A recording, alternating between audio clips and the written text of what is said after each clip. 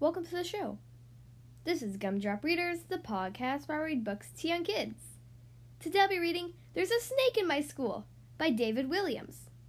This book was requested to me by 6-year-old Megan from England. Thank you so much for requesting this book. I hope you guys enjoy the story.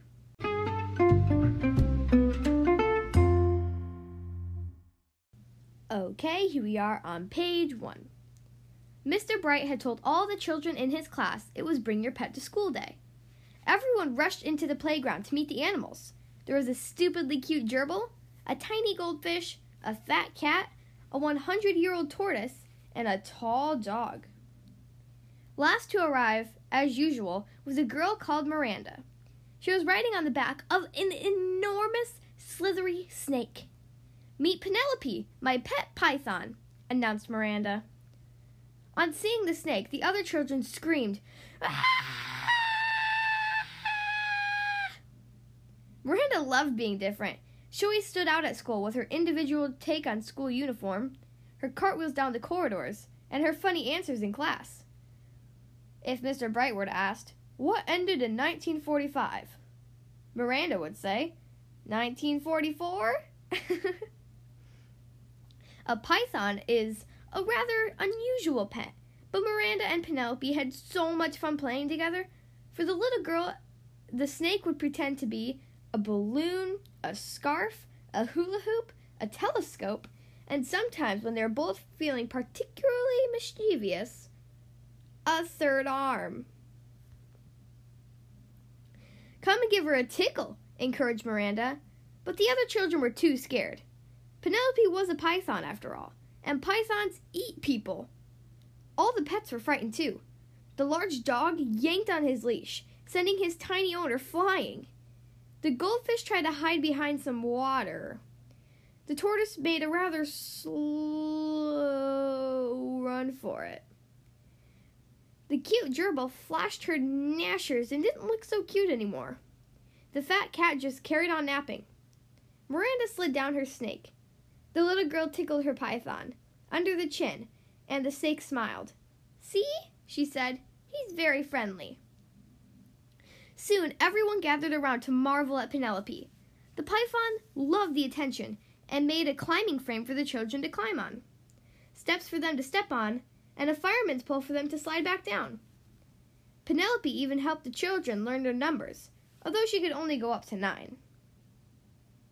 This was turning into the best day of school ever. But then Miss Bloat, the headmistress, thundered into the playground. "There's a snake in my school!" she shouted. Miss Bloat didn't like animals much, or children for that matter. "It's Bring Your Pet to School Day," spluttered Mr. Bright. "And Penelope is my pet," said Miranda. "Miranda, I should have known you would have to be different. A snake is not a pet. It's a menace," snapped Mrs. Bloat. "Mr. Bright, all these filthy beasts are confiscated." All the girls and boys shouted, "No!" as the headmistress stuffed their pets into the lost property cupboard. Except for Penelope the snake. Miss Bloat had other ideas for her. "This disgusting thing is coming with me," bellowed the headmistress. With that, she dragged the poor python along the corridor to her office. "Where are you going to put Penelope?" asked Miranda. "In the bin."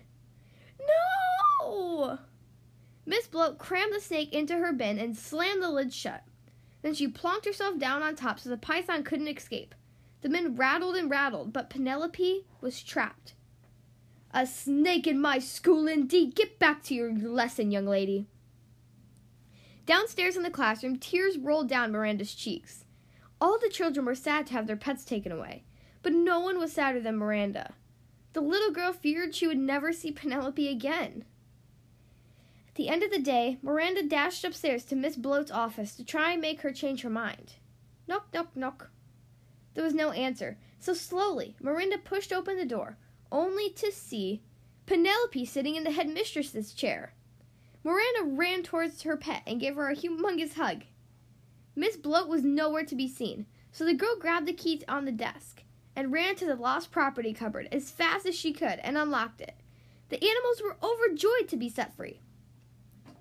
Then Miranda and all the pets slid down Penelope's back into the playground. Whoosh! All the children cried, "Hooray!" Penelope entertained everybody again. She made a seesaw for them to seesaw on, a swing for them to swing on, a wheel for them to roll in, and a skipping rope to skip with. Penelope even helped some of the younger children with the alphabet, although it was hard to do in X. As for Miss Bloat, she had completely disappeared, so now Mr. Bright was made headmaster. Now the children were allowed to bring in all their favorite animals whenever they wanted. The school became home to every sort of fantastic creature. An ostrich, a giraffe, a tiger, a kangaroo, a crocodile, a gorilla, an elephant, a grizzly bear, and even a colony of penguins. But the star attraction was always Penelope, though Miranda had noticed that there was something different about her python. There was a big bulge in the snake's tummy, a bulge in the shape of Mrs. Bloat. But the little girl thought it was best not to say anything. The end.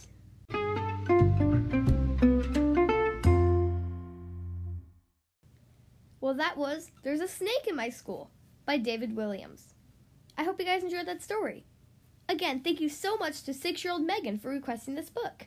It sure was a fun story.